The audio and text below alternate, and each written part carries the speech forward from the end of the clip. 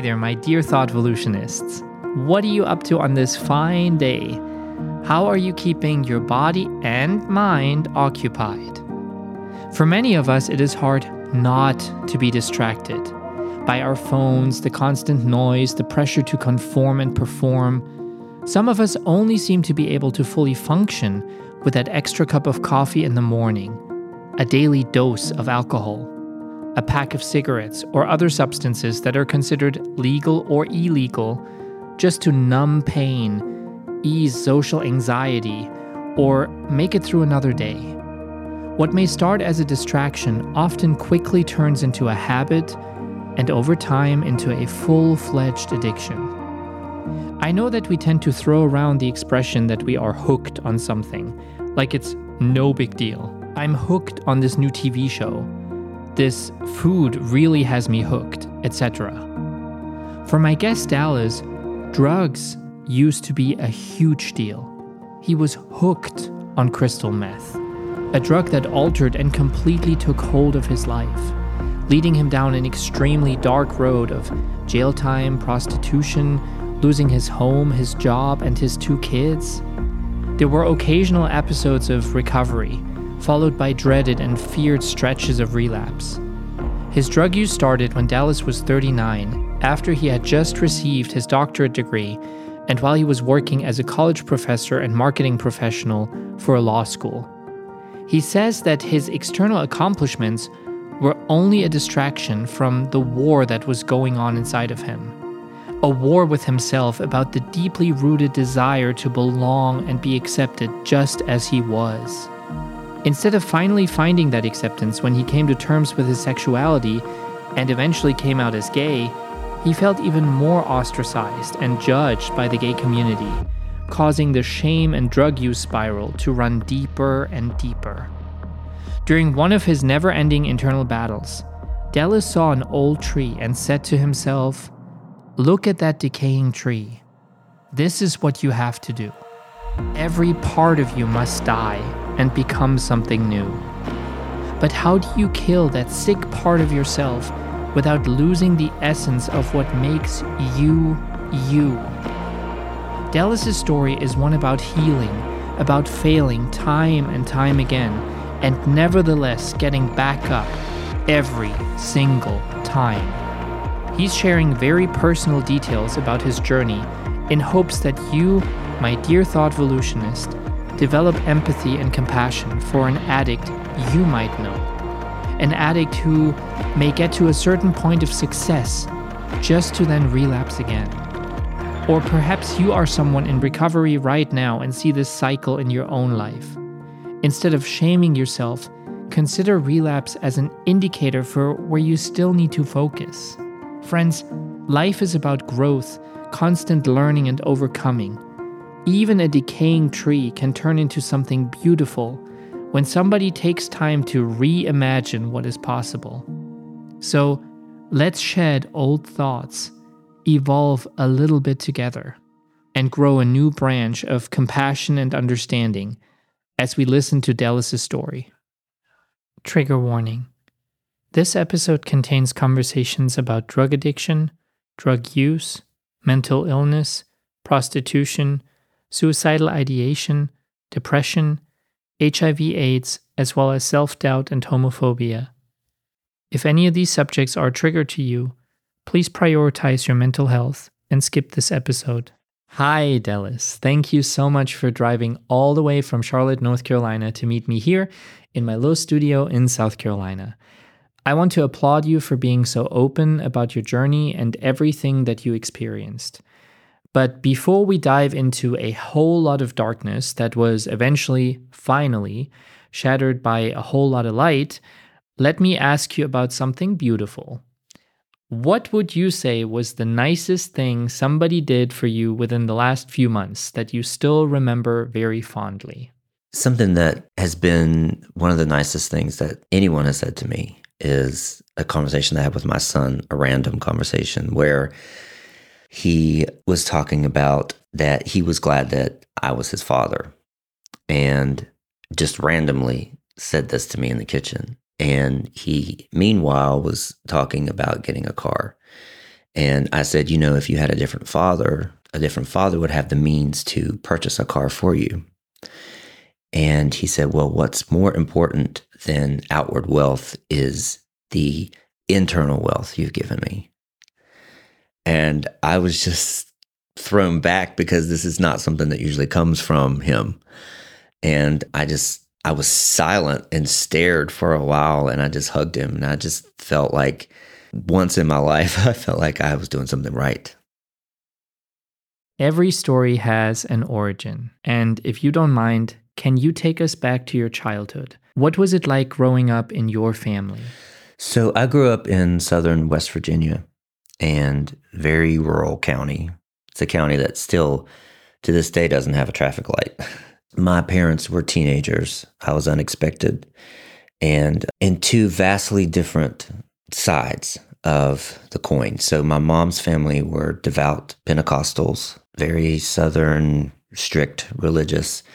And then my father's side were the complete opposite. They were, quote unquote, like hell-raising.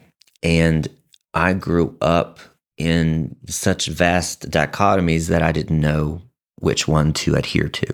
And early on, I just found myself wondering where I belonged. And then my dad joined the military early, and we took off into the coastal areas of North Carolina, and he would be gone for months at a time on leave on ships. And so my mom was very young, and looking back, I don't think she knew, she was trying to figure out who she was, and she was a kid raising kids.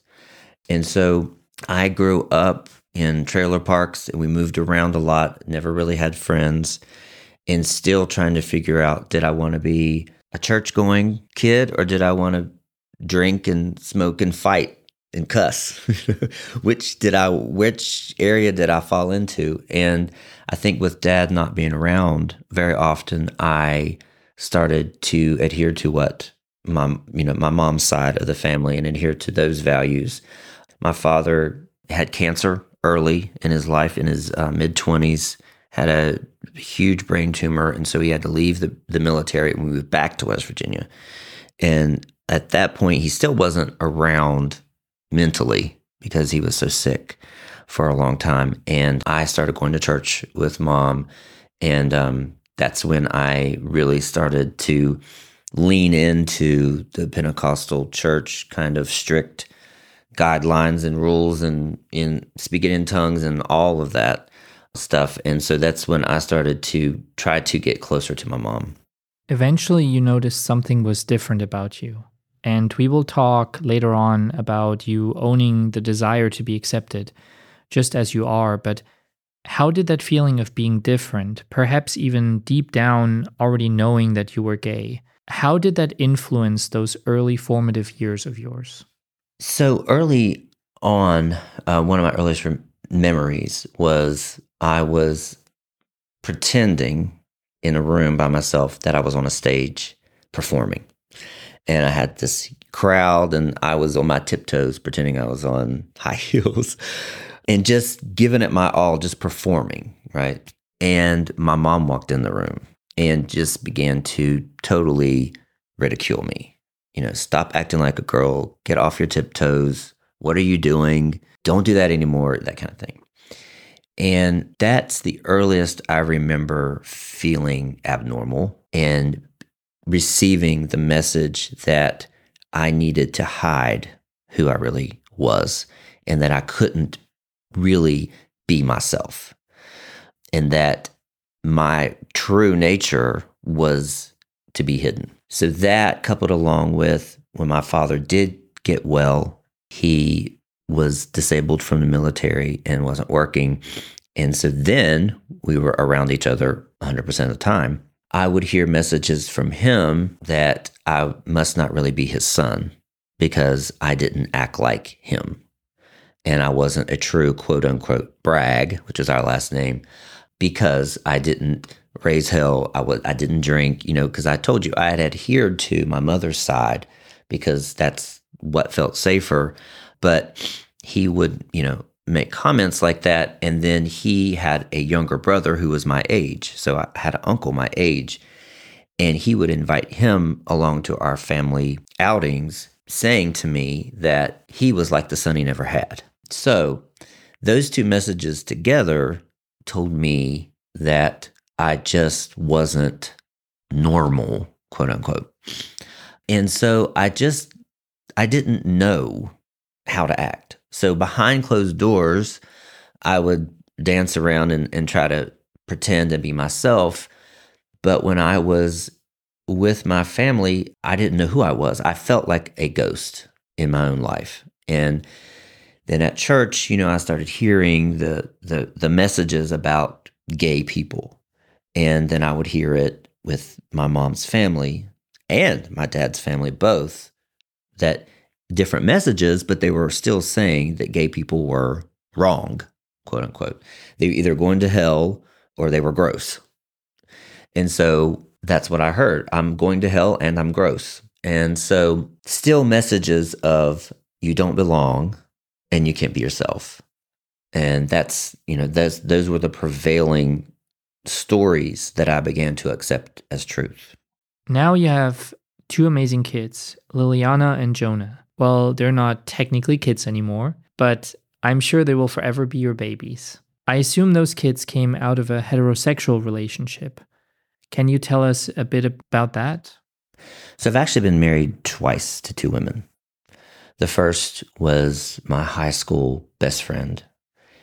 And as graduation approached, knowing that I was gay, which I had gone up to the altar at church many times to get, quote unquote, rededicated, resaved, because I would commit to not having the thoughts. And then, several weeks later, I would have the thoughts. And I was a teenager in the days before cell phones or internet. So my outlet was a Men's Health magazine subscription that I was able to get through something. But, that was going in a cycle. And so as graduation got near, I knew that I was going to be in an adult world, and it scared me because I didn't trust myself and I didn't know what was going to happen. And so it felt very safe when my best friend, who was a female, started to like me back, to like me and have feelings for me, that we would get married. Plus, it was so looked down on to live together without being married in that area and also that day and age. And so it just made sense for us to get married. We got married. It only lasted just a few years. We were only friends and so young. At the time, I had secretly enrolled in Homosexuals Anonymous and talked to someone on the phone who told me that if I would go through these 12 steps, I wouldn't be gay anymore. I would secretly get mail from them at my job because I didn't want her to know. But eventually, we got a computer. It was a dial-up, one of those. And she saw what I was looking at. And I had to tell her about it. Still wanted to stay with me, still tried to work it out. I told her I revealed its 12 steps and everything. That marriage ended, and I immediately, within a couple of months, got married again. I met another woman, and we, it felt very safe, and I did have feelings for her, but we dated for 6 weeks and got married. It was the safest thing I could think of, because in between, I was getting approached by men because I was, I had effeminate tendencies. You could tell that, I guess you could tell that I was outwardly gay or whatever. So I was getting approached by men, and it was very, very scary to me.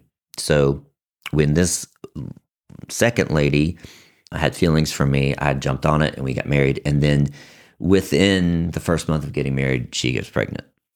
And so to me, it was, okay, good. I am locked in now. This is safe. I am not going to ever leave this woman because we have a child together. This is the answer for me. And so for 12 years, I dove into being their everything. I was the emotional, financial support. That's how I found my worth, was that they needed me. I made it so that they needed me so bad. It was just such a codependent relationship for her and the kids. That's how I could avoid what I was feeling.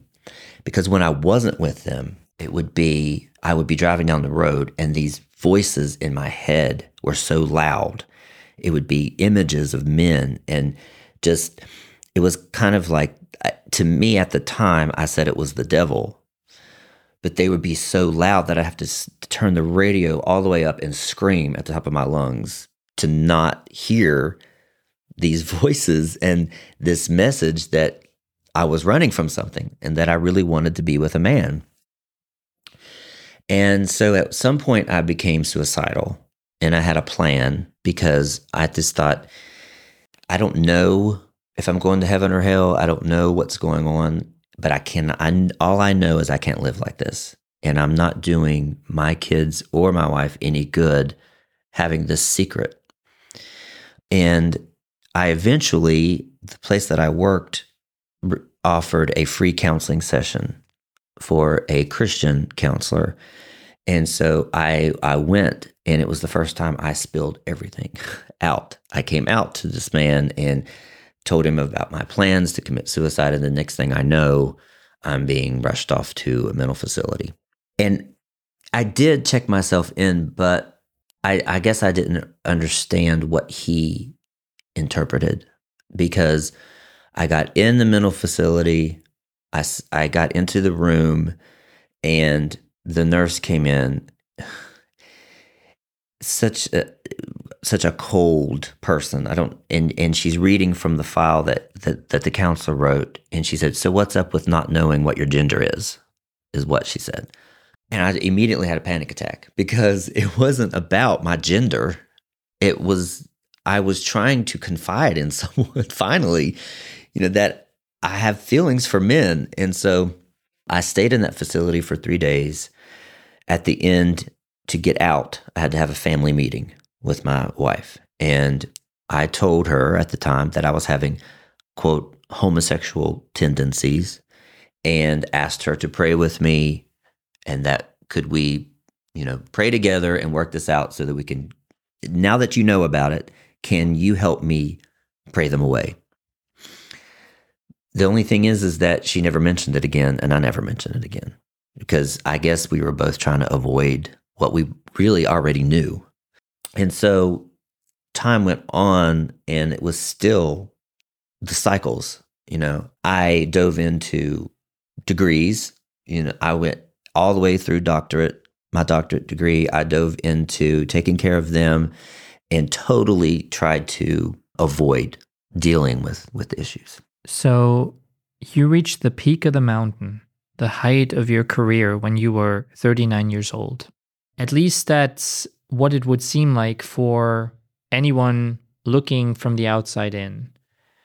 But despite all of those successes, that time also marks the official beginning of your addiction journey, the time when you came out and accepted yourself as gay. First of all, what was that coming out experience like? And why do you think it made the spiral of your life run even deeper?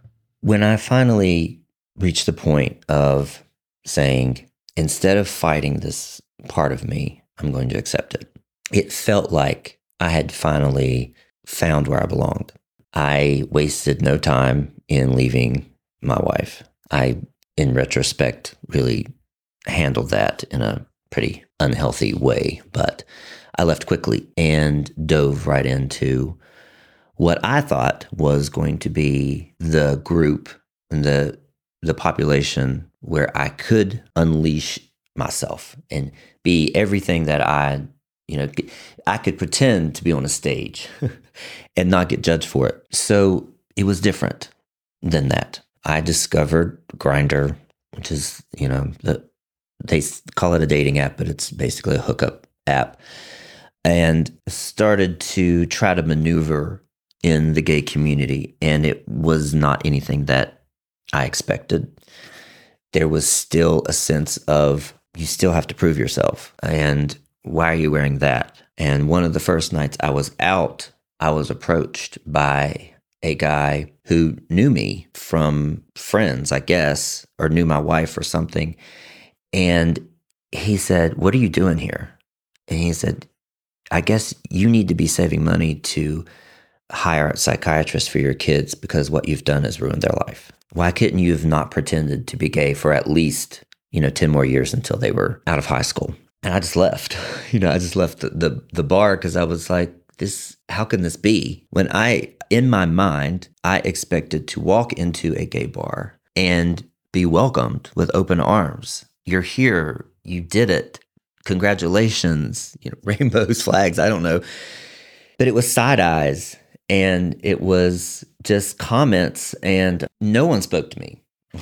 And I didn't know what to do with that. And so that's when I went to Grindr because I could get immediate attention that way. And if someone would have sex with me, then that was the way I was going to get some type of approval and belonging. So I went on a rampage with that. I had waited all these years anyway to be with a man. And so I was like a kid in a candy store. So I finally met a man who seemed to accept me, because the other part about what I faced when I would meet these guys on Grindr was I would hear feedback that I was too feminine. And I thought, I've spent my entire life trying to hide, and even going to the grocery store as a gay man was a different experience because I didn't have to think about how am I walking, how am I throwing my arm, how am I inflecting. But now, even now in the gay community, I was too feminine. And so he came along and we had a brief relationship where I became just totally engrossed in him. And it was very much an anxious attachment where I would stare at my phone all day and wait for him to text me and those kinds of things. That didn't last that long. And so I again felt like, well, what's next for me? Like where do I fit? And one day I was on Grindr and it was a Sunday afternoon and this guy asked me if I partied. And I was very naive about this. I thought, well, yeah, like had been drinking and things like that. So I thought it was a party. Like a Sunday afternoon, I envisioned like a cookout or a pool party or something. And I didn't realize that was code word for crystal meth in the gay community. Is if you party with a capital T, because T is the gay slang word for crystal meth. So I got to this house, very like overgrown yard. There were no cars. Thought I was at the wrong house. So I and I said, I think I'm at the wrong house. He goes, no, you're not. So I came to the door, very attractive. And so I just went in. There's nobody there, but, a large screen with pornography going and all this, what you would imagine a house that someone who regularly does meth lives in. And I was pretty confused, but I sat down with him and whatever. And so he hands me the pipe because I told him I partied. And I was like, what is, we had this conversation, like, what is this? And he was like, you said you party, blah, blah, blah. He figured out that I didn't, but offered it to me. He was very attractive. I'm still like, this is where I'm getting my worth from. And so I did it. Smoked and drank this GHB, which goes hand in hand with meth. And we were together for 3 days. And for one, I felt everything that I've been looking for because I felt attractive, wanted, accepted, and he didn't leave. That's the other part about meeting guys on Grindr is that they would always leave after sex. And he seemed, in my mind, to really like me. Of course, looking back, I know he was really liking the drugs and the fact that we ended up back at my place. I was making 6 figures a year. I had all the disposable income in the world. What else do you want? And I was hooked from then on and chased that first scenario the rest of the time. I immediately just jumped on the bandwagon because I felt like I had finally found the group that I belonged to. not really knowing the effect that it was going to have, obviously, on the rest of my life. For somebody like me who has never taken any drugs, I smoked one cigarette in my life and vomited violently afterwards. I am not a big fan of more than the occasional glass of wine. So for someone like me, and without glorifying it, of course, what did your highs on crystal meth do for you? And what was the appeal of consuming drugs other than belonging? I don't have scientific studies to back this up, but crystal meth to me is a very intelligent drug. And it's a drug that feels like it was made specifically for gay men, because you lose all shame and inhibitions, and you don't feel that impending the story in the back of your mind that you aren't good enough, that you are abnormal. You feel invincible. And it also opens up this whole sexual world to you. There's a lot of gay men who use it in the clubs, the dance floors, or the bathhouses, or whatever. It makes you very hypersexual, and that's all you think about. And you'll watch hours of pornography. And the allure for me was the fact of, one, that I had inhibited that side of myself for so many years. But it was the attention and the fact that anything goes, and you could be your darkest self and nobody cared. It unleashes the shadow part of you in a way that feels very gratifying.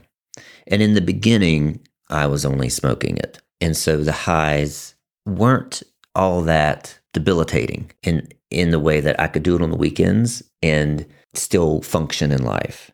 I could still do it through the week, even sometimes, and function.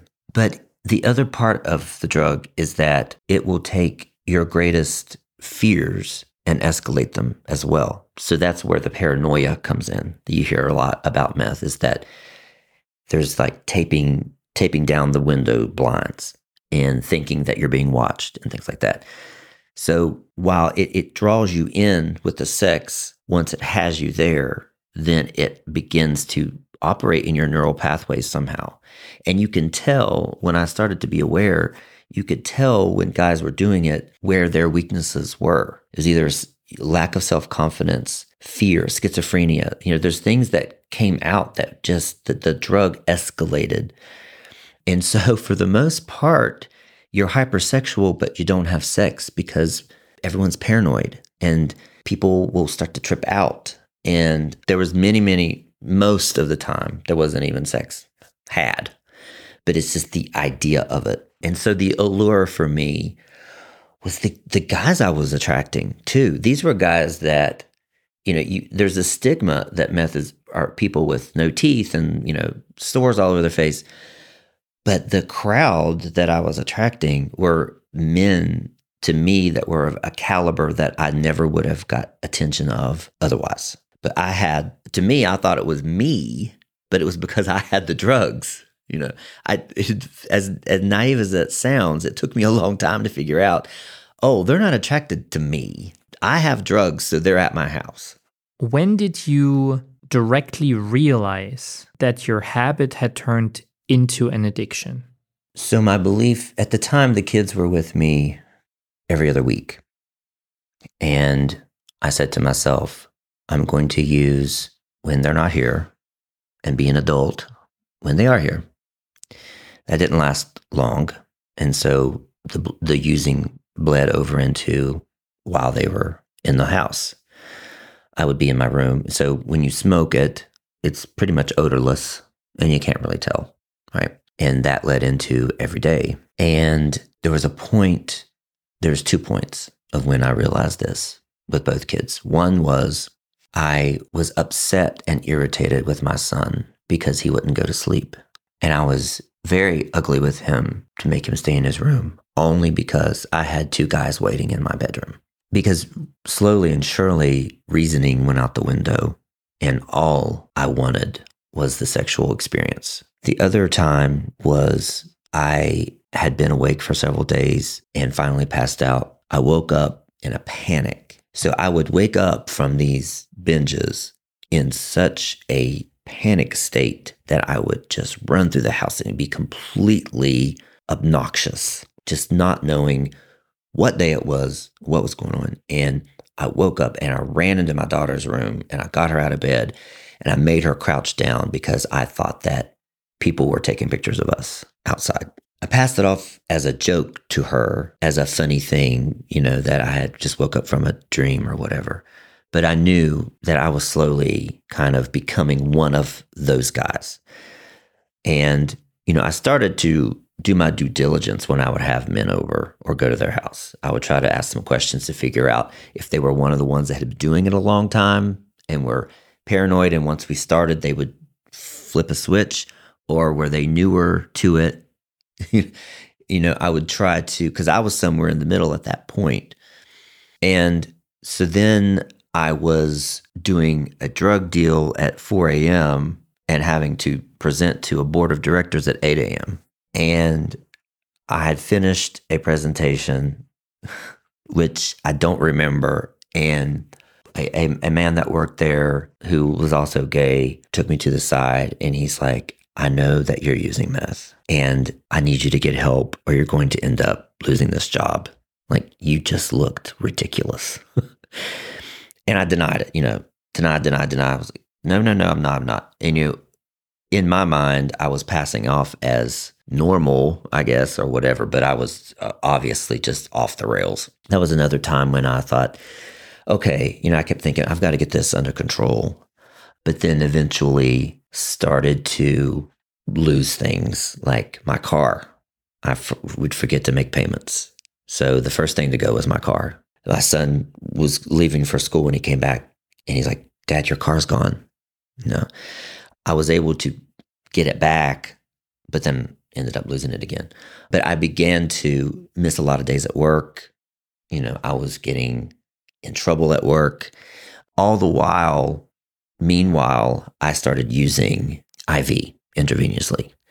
That's when my life became totally unmanageable. Instead of just losing a thing here and there, you then started to lose everything and even slipped into prostitution to feed and support that growling monster of addiction living within you. How did that come about?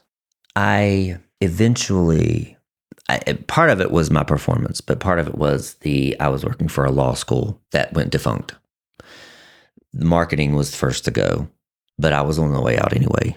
And so then I had a huge severance package. So I was getting all the money I was getting before and didn't have to go to work. And that was such, the recipe for disaster when it comes to drugs. And I kept bringing in these guys to live with me that I thought I was in love with. I brought in this guy and he was just broken from years of IV use. Just from get-go was, duct taping my curtains down. He had duct tape. He put the TVs down on the floor because he just thought everybody was watching him and things like that. I ended up kicking him out and he walked to the police department and told them that I was using, but also that I was running like a date rape type ring from the house. And I believe that he really believed this. So the next day, the police busted in and they arrested me and seized my laptops and things like that. I actually was out of drugs, which is another reason why he left willingly. But there was a shard in my car in the floorboard. And because they found that, they had enough to arrest me. So that was my first arrest. That's, again, when, now I was without a job and the prospect of getting another job was out of the question because I had a felony drug arrest on my record. The date rape thing happened that's one of the reasons that they arrested me was accusations of that. So my kids the next day started receiving Snapchats from their friends because my mugshot was on the news, the evening news, with the words date rape arrest underneath. Even though the date rape charges were dropped immediately when they started looking through my laptop and phone, because they saw no use, no proof, it still was on the news. And my kids, all their friends were Snapchatting pictures of my mugshot. That's when it all came to light with my ex-wife, my family. I had to openly admit to everyone, what was going on. So at that point, that's when it really started going downhill, right? I started to use more. I got a job at a restaurant waiting tables because it's the only thing I could get, and decided to become a dealer, which did not work out well. Car was repossessed at that point and started to run behind on my everything, all the bills, the rent and everything like that. And that's when I somehow met these two other guys who introduced me to the world of shoplifting. And I was so good at shoplifting that I became their guy, right? Because I would dress very professionally as a white man. I literally could go through Walmart and Target, fill the cart up with whatever I wanted and walk out the door. No questions asked to me ever. They had a barcode machine with stickers so you could rebarcode things. I didn't even need to do that. I would just leave with it and we would sell it, right? So we would start each day at zero and raise enough money for the drugs we needed for the day, and if we wanted to eat some food. And that's how we lived every day. And I was using IV use at that point 3 times a day just to keep going. It wasn't even for sex anymore. Like the sex it was beyond that now. It was just surviving, and it was pure addiction. So then I ended up getting arrested 2 more times. The police at the time in this small town that I lived in North Carolina was targeted me, basically. They knew that I would be using more. And so they followed me to the gas station. They followed me everywhere I went. And finally, I would mess up and have some with me, or I would drive high or whatever. And same police officer arrested me each time.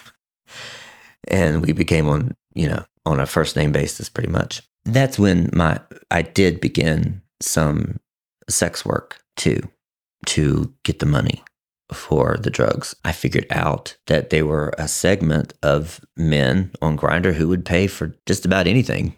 There was a time when we would drive into a different city and just put our quote unquote shingle up out on Grindr or Craigslist and raise enough money just by doing sexual acts.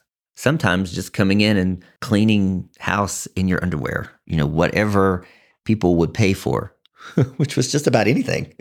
We would just raise money that way and I could always walk into Walmart and return something or steal something or whatever for cash anyway. So that became my life. And there were times when I stole with the kids with me. It was a joke. It was a joke to them. There was a time when my son I still had a car. My son and his friends were with me. I went into the gas station and just walked out with an armful of food and passed it out. And it was just, they all knew that I stole it, and it seemed cool to them, and it was another way for me to get approval. And because these guys that I ran around with, they were just always just, encouraging me, and they loved that I could steal. So I became some kind of hero again. And then we got into fraud, printing our own checks and getting into people's checking accounts and trying to steal identities. I mean, it was just whatever we could do to raise money for that day. All we could see was through that day. And eventually we would sleep. So you live not even for the next day's high, you live for that day's high. You sell your broken body for money. You steal, you have your kids with you, even during your lowest lows. How did all of that lifestyle, that hardly ever sleeping, that hardly ever eating, that living just for that substance, how did that affect you physically and emotionally during that time? Well, physically, obviously, I lost a lot of weight. I was very, very thin. I thought I looked good. I was very malnourished, The the part about it is too is that there were kind of like unwritten guidelines among the crowd to how to stay healthy, and the key was a lot of hydration. And so I did make sure that I drank a lot of water because I didn't want to lose my teeth. I wanted my skin to keep looking okay. I rubbed Mederma on my arms and my skin all the time. So honestly, there was never a time that I remember that I really had track marks or anything that, that made me look like an addict. But I looked very, very thin, and you could tell I was an addict, looking back at the pictures. Emotionally, it's just, you become so numb that you don't really feel anything until you might be coming down, or if you wake up and you don't have any, your hormones are just way off. You just take a deep dive emotionally. And so the crying and the sobbing and the, just the exaggerated emotions would take over. But I was never not on something, so I didn't really feel anything. It would be when I would be awake for more than 5 days that it would affect me to the point of beyond the drugs, because I was, you go without sleep. Sleep deprivation, of course, is going to make you hallucinate. It's going to, there was a time when I stood on my back porch in the middle of the night and just saw this huge picnic out of a gathering of people playing volleyball, and they were cooking out and they were playing. And it was like, I just stood there and I saw it so plain, and I would see things like that. And just, it got to the point where I just welcomed it. I would be just in public, and people, a lady's blouse, the designs would be dancing above her. And I would just like it, because it was just became normal. So I tried to, the best that I could, stay healthy, but I obviously wasn't. How did friends and family members, especially your kids, how did they handle you during those times when your addiction was completely out of control? Did they try to help you? Did they try to stay away from you? Do you think they could have helped you? So friends-wise, I had built up a group of friends, and we would go out together a lot, which I was beginning to feel a belonging there to a point. But once I was in the addiction, I stopped showing up to things. And then when I would show up, I would have a shady character with me, and who would end up like totally ruining the evening. So I stopped being invited. Many friends just stopped talking to me. I had one that hung on, but then I ended up just pushing him away because I just didn't want to be told anymore to stop. And so then my friends, quote unquote, became the two guys that I was running around with every day. And family-wise, my mom was just at arm's length because I kind of gave her as much information as I wanted. But eventually, when I was under eviction, I had no electricity. And she, at that point, had visited, and she came to visit, and there were 4 other guys just hanging out in the house. It was a mess, and she knew right away what was happening, obviously. And one of the last things she did before I was evicted was she paid the electric bill. And she says, "I'm doing this for the kids, not for you." She stood by me as much as she could, but then that was it there until I was homeless. But my sister, who's actually my aunt, but we're almost the same age too, but we grew up together, she actually helped too much, to be honest. I would call her stranded with a flat tire. I was out doing a drug deal and didn't have any way to fix my car. She fixed it. She would send me money a lot to get me out of whatever jam situation I was in. I called her once in a panic attack. She was in Aruba or somewhere like that. She tried to do everything that she could to help me. But, I only contacted her when I needed money. The kids, I don't know. I don't remember enough. I just know that they were confused about what was happening with me, and they felt bad for me. And they would hug me a lot because at the end of when I was being evicted toward the end, I was just in a mess. Like I was so confused that I thought that money was coming somehow, that we were going to write the check or find the money somehow. We were going to embezzle it or something, but I was going to raise the money to get us out of this. And it somehow at the end, I did get a check cashed enough to have movers move my stuff into storage. Somehow I had enough mental fortitude to get that done, but the sheriff had to make me leave because I was so confused and high. I couldn't understand that I was being removed from my house. But the thing about the kids, especially my daughter, was that I went to jail 4 times. Each time, she would always answer the call. The first and second time, my ex-wife would answer, my mom would answer, she would answer. Third and fourth, they were done. No one would answer but my daughter. And the very last time that I went to jail, she was the only one to answer, and she picked me up with my son from jail. And we drove to a park. And at the time, so I'll backtrack a little bit. Before the last time getting arrested, I was homeless.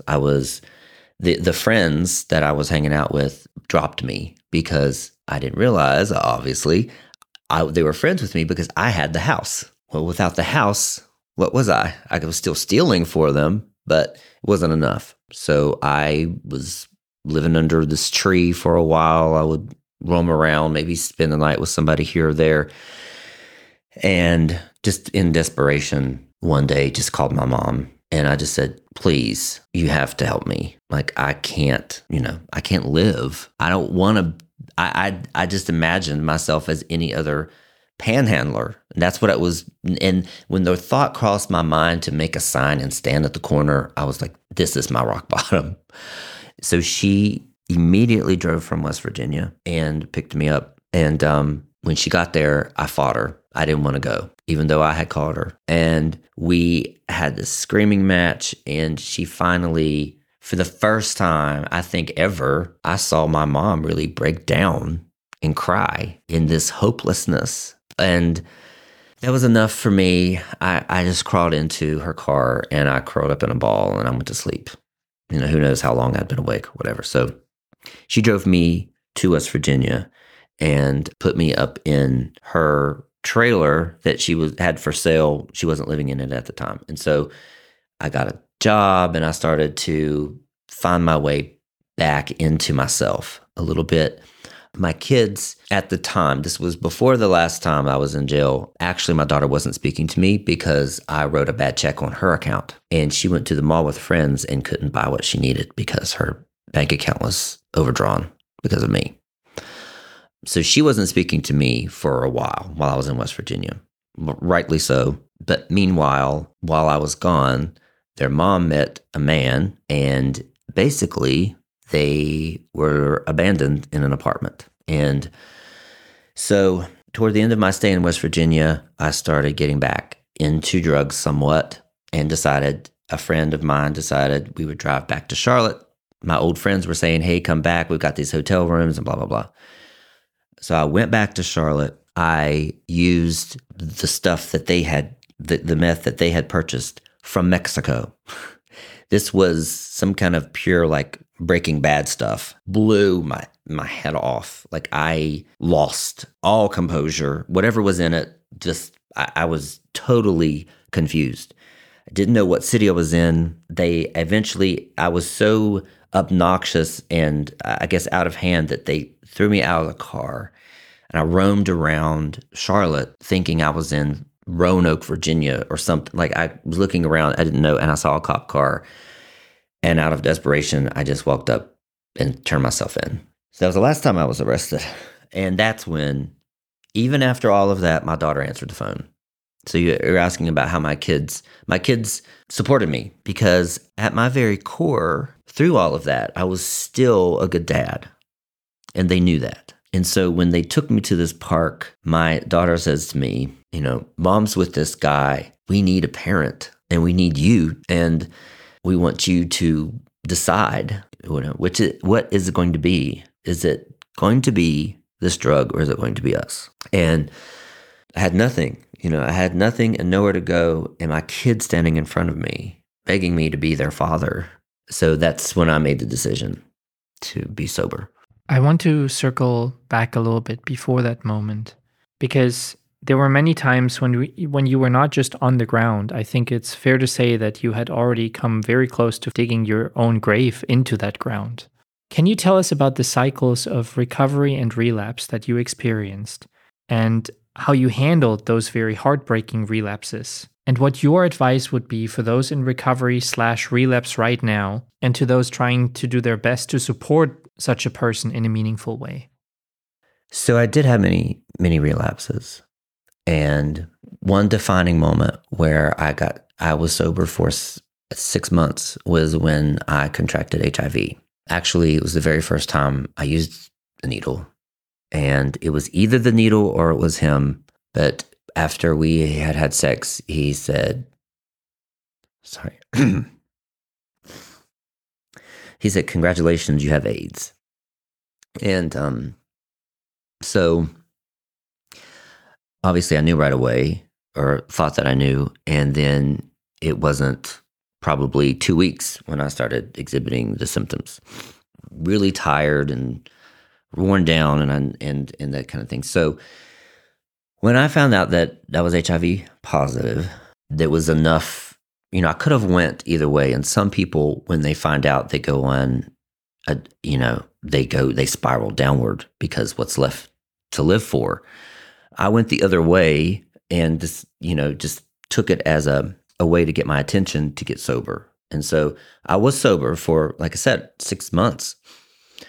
But getting on medication and feeling fine, the medication that we have now is, I forget that I even have it sometimes because I just take a pill with my vitamins in the morning, So anyway, feeling better and feeling good and then, getting back into the same narrative and the same beliefs, I would relapse. And the advice that I give and what I would have given myself is to not have the expectation that it's either or, that you have to be completely abstinent and that's the goal. And once you use, you're done for. Because that kind of thinking will set you up for failure every time. So when you relapse, it's not the end. It's not a stumbling block. It's a stepping stone. It's a way to reset, figure out what went wrong, what triggered, backtrack, what triggered you, resolve, and openly talk to people about it. And know that it's part of the journey. It's not ending. It doesn't end there and start there. It's part of it. And I think, we glorify how many days people are sober, and we glorify the milestones. But what we need to realize is that when you make the decision that I want to be sober, you're sending that signal out to the universe that that's when your sobriety starts. And you may relapse many, many times for many years, but it's all part of it because you're moving a momentum that's been built up for years. I mean, everything that happened to me my entire life built up to using. So the momentum of that can't be changed in just deciding one day. You're going to relapse. It's part of it. But we don't have it set up that way. We have it set up as it's abstinence only. So I wish someone had said that to me. I didn't know anything, and so that's the advice that I would give. And when at the last time I was arrested, when I finally went to a public defender and said, "What can I do here?" I had all the charges, but I had never showed up to court, so I'd never actually been charged with anything. So I found out about drug treatment court. And drug treatment court is, they make you jump through hoops and they drug test you 4 or 5 times a week, and you have to go to rehab. And if you make it through, it's about 18 months, then your charges will be dismissed. and that's what I enrolled in immediately. I was homeless still at the time. The kids would sneak me into that apartment they were left in, and eventually I moved into that apartment. I was in outpatient treatment for rehab. So rehab was 8 till 12:30, and then I would go downtown to the courthouse and take a drug test, and then I would go and wait tables. And that was my day. Very stressful, very much a time when I needed support. And I didn't find that in the NA program, the Narcotics Anonymous. I didn't find it there. I didn't really know where to find it. And that's the thing where I want to help, or what to tell people, is that those initial days, those initial months, you have no idea who you are at all. And the only thing you know is to use, to try to escape that. So that's what my life was like at first. We have to talk about that image of the decaying tree, because reading that really broke me. Can you share some more about that, and also about you finally managing to stay in recovery? You mentioned that your children ignited that. How did you manage to stay in recovery, and how hard was that for you? So I will admit, in the beginning, I only stayed sober because I was in the drug addiction program, the drug treatment program. It made me stay sober. And there was a lot against me. There was a time, so strange, I was walking to my job and stopped in a different restaurant to use the bathroom. So I'm in the stall, and I put my phone on the toilet paper dispenser, and it fell in behind. So I reached in to get my phone and pull out a needle already full of meth. What are the chances?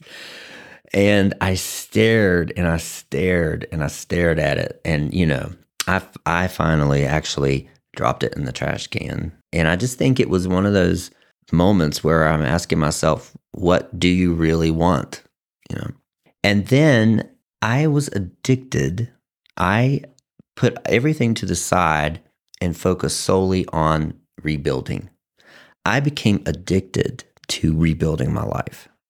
That's when, the kids, all of my belongings were in that storage unit. They were set to be auctioned off. I needed a place to stay, to live for the kids and I. I had an eviction on my record and 4 felony arrests. Who's going to rent to me? So I had to find an individual property owner. And of course, with the risk, I had to supply a double deposit, first month's rent, get my belongings out of storage, and establish a stable life for us again. And that's what I became addicted to, because it was the same thing as when I was working on my degrees, and when I was working on this, and when I was devoting my life to the kids. I had to have something else to numb out what I really needed to pay attention to. And you mentioned prostitution. I did go back into sex work in the very beginning because I knew how much money I could make. And I was on Craigslist trying to find a place for us to live, and randomly a massage table came up, and it went from there. But in the 3 months of doing that, I raised all the money I needed and was able to get us into the house, all my belongings out of storage, had them movers move them in, and we were back on track. And I had a new job. It was still waiting tables, but because my charges were eventually dismissed, but then I had to get them expunged, which takes a while. So I was making really good money at this restaurant, stopped all the prostitution stuff. And then was the deciding point, because life was normal again. And I was faced with the real demons and the stories and everything that had led me to drugs in the first place. I could hear them again. And there was a day when I walked to the kitchen and their sink was full of dishes, and I started to wash the dishes, and this whole feeling came over me like, this is boring. This is life again. I don't have a goal now. Like, I don't have anything to distract me. And so my initial reaction was I looked at my phone and I thought, I can still get stuff. I can still use. I can probably, I started taking is the whole old rational voice of, you can still use a little bit. You can still probably you're at a point now where you know what it's like to lose everything, so there's no way you'll go back to that. Just trying to talk myself into it. But it became so scary at that moment that I ran outside. And I just ran outside and I'm hyperventilating and I knew that this was another big deciding point. Which way was I going to go? And that's when I saw the decaying tree, and this almost audible voice says to me, and I realize it, and I came to a realization when I'm looking at it, is that you have to become as this tree. You have to die. To everything you know about yourself has to die to become something new. Because I saw the mushrooms growing out of it, the grass, and eventually it would become, other things. And so at that moment, I grabbed my phone and I immediately deleted any contact or anyone that I knew that would get me to drugs. Any of the old people that I knew, deleted. I was still off and on with Grindr, but I knew Grindr was the gateway to finding drugs. I mean, you can get on Grindr anywhere in this country at any time and find crystal meth. I can guarantee you that. And so I deleted all that. And I took it very literally at the time that I needed to die to everything that I knew about myself. And I started on the outer ancillary layers, the superficial ways of, okay, what do I need to change? My sleeping habits, start exercising. What are some things? What are the complete opposite? What I came to realize over the years is that past the superficial personality traits and habits, what I needed to kill all the distorted beliefs that I had about myself and the distorted narrative that was always running in the back of my mind that I don't belong anywhere. And that's what needed to die. But I had to go through layer after layer after layer first. And like I said, the momentum was built up so much that it has taken now almost 5 years for me to peel back, enough layers that I get it now what that message was about, that everything I believed about myself was not true. And the perception and the lenses that I saw the world through were not true. They were distortions. And they were distortions created back when I was pretending to be on that stage, and the distortion to say you're not normal. And through a lot of meditation and all kinds of other routes that I could talk about, there have been situations and scenarios that have come back up for me. And one was, I was probably, 7 or 8, and my dad promised my brother and I that we were going to go camping. And like I said, he always invited his brother along everywhere we went because he was the son that he wanted. It was the message that I got. And so for weeks, I was excited about this camping trip. It was just going to be the three of us. And I had in my mind what it was going to be like.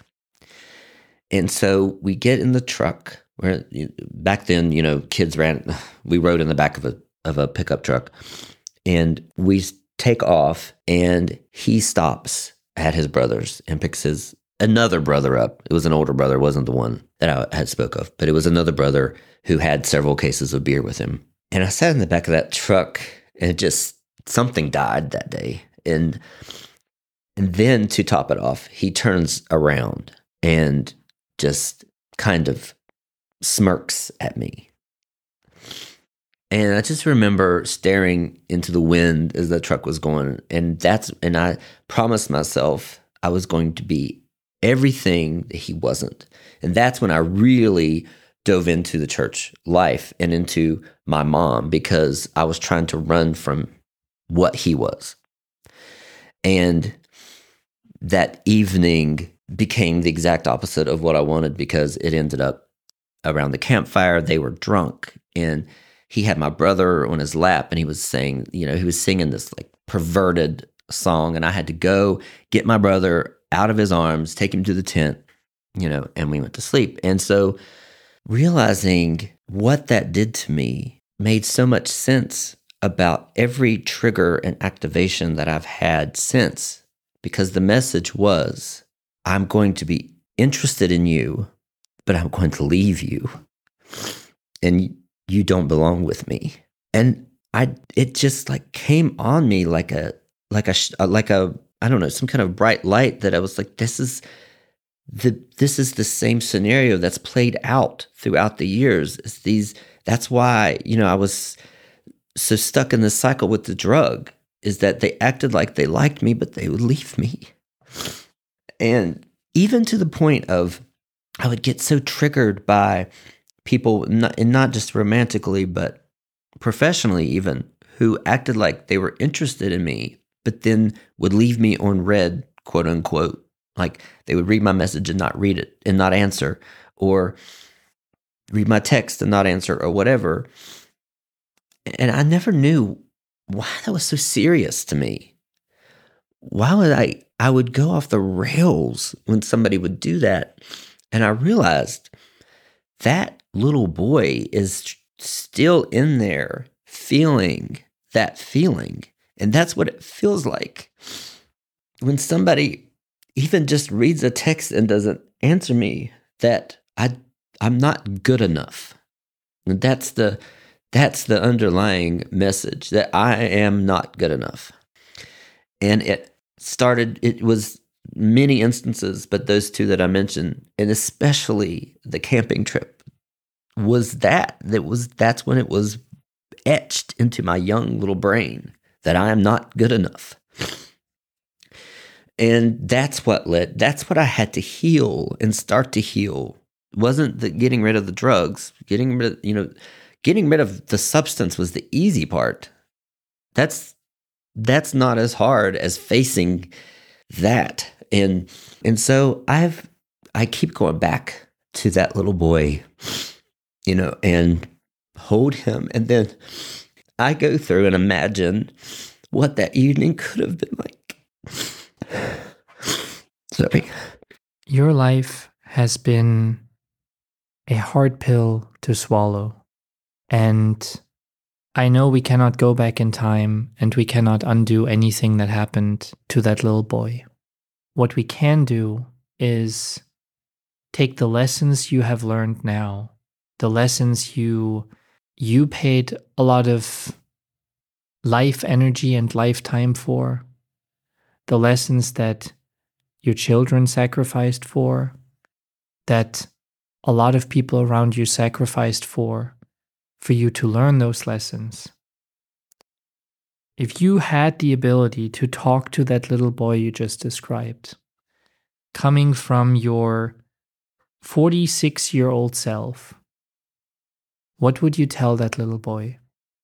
I would tell him, and I have been on a regular basis, first of all, that you're normal, that you don't need to hide anything, and feel free to express yourself. But moreover, that you're safe. You're safe and you belong. Somehow I would express that belonging and connection and acceptance is not going to be found, or can it be trusted from anyone or anything outside of yourself. You have to find it first inside yourself. Accept yourself and accept who you are. Belong to yourself first. And when that happens, you'll begin to attract others who accept you. And you won't have to depend on other people you don't have to go through the rise and the fall of other people's actions. Always going to be disappointing because, listen, everyone else is in their own world. So when we depend on other people to help us feel whole, it's never going to work.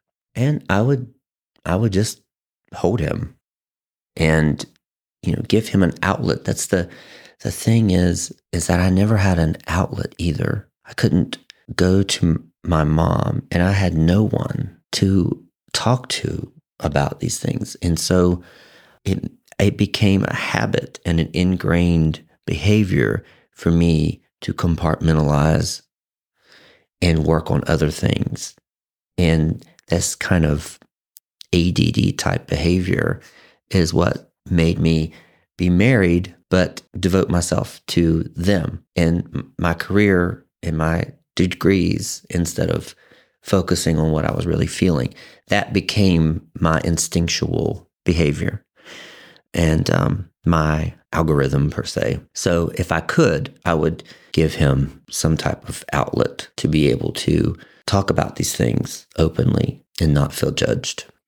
What is your life like today? How is your family? I know you're doing a lot to help others struggling with addiction. How do you do that? So life today is very different in that I'm always, on this path of awareness because everything can be broken down into layer after layer after layer. And now that I've become observed kind of where a lot of my behaviors stem from, it's moving on from that. It's not as much the why anymore. Why am I like this? It's what do I do with it? And how do I move forward with that knowledge? There's a lot of meditation that I do, a lot of spiritual seeking. I don't know if that's really what I want to say, but there's just a sense of empathy and compassion. And I have really feel like that I have instilled that into my kids. The three of us have, through this whole thing, become extremely close. One thing that I promised them after I came out, that what I think affected them more than anything about me coming out is they felt lied to. And so we have this honesty pact and we share everything with one another. And we've become really three best friends. And I'm just very happy with how they've turned out. Very happy with how they've turned out. And with my daughter, I have really tried to allow her now to live her life without being a parent. She was a parent to me and to my ex-wife for a long time. She grew up too fast. But with my son, I have tried to help him with anxiety because through the whole process of me leaving twice and then his mom leaving and that thing, he had some abandonment issues and some anxiety issues. And we've worked through those. And so I think that the three of us work together to get better and be better people for one another. And, relationships with my mom's totally great. My sister, I've made a new set of friends, a spiritual community where I feel very supported and totally open to be whoever I am and whatever I am, without any type of judgment, which is nice too. And so I've rebuilt the external as well, but I really focused on continuing to rebuild inside and questioning with authentic love, why is this activating you?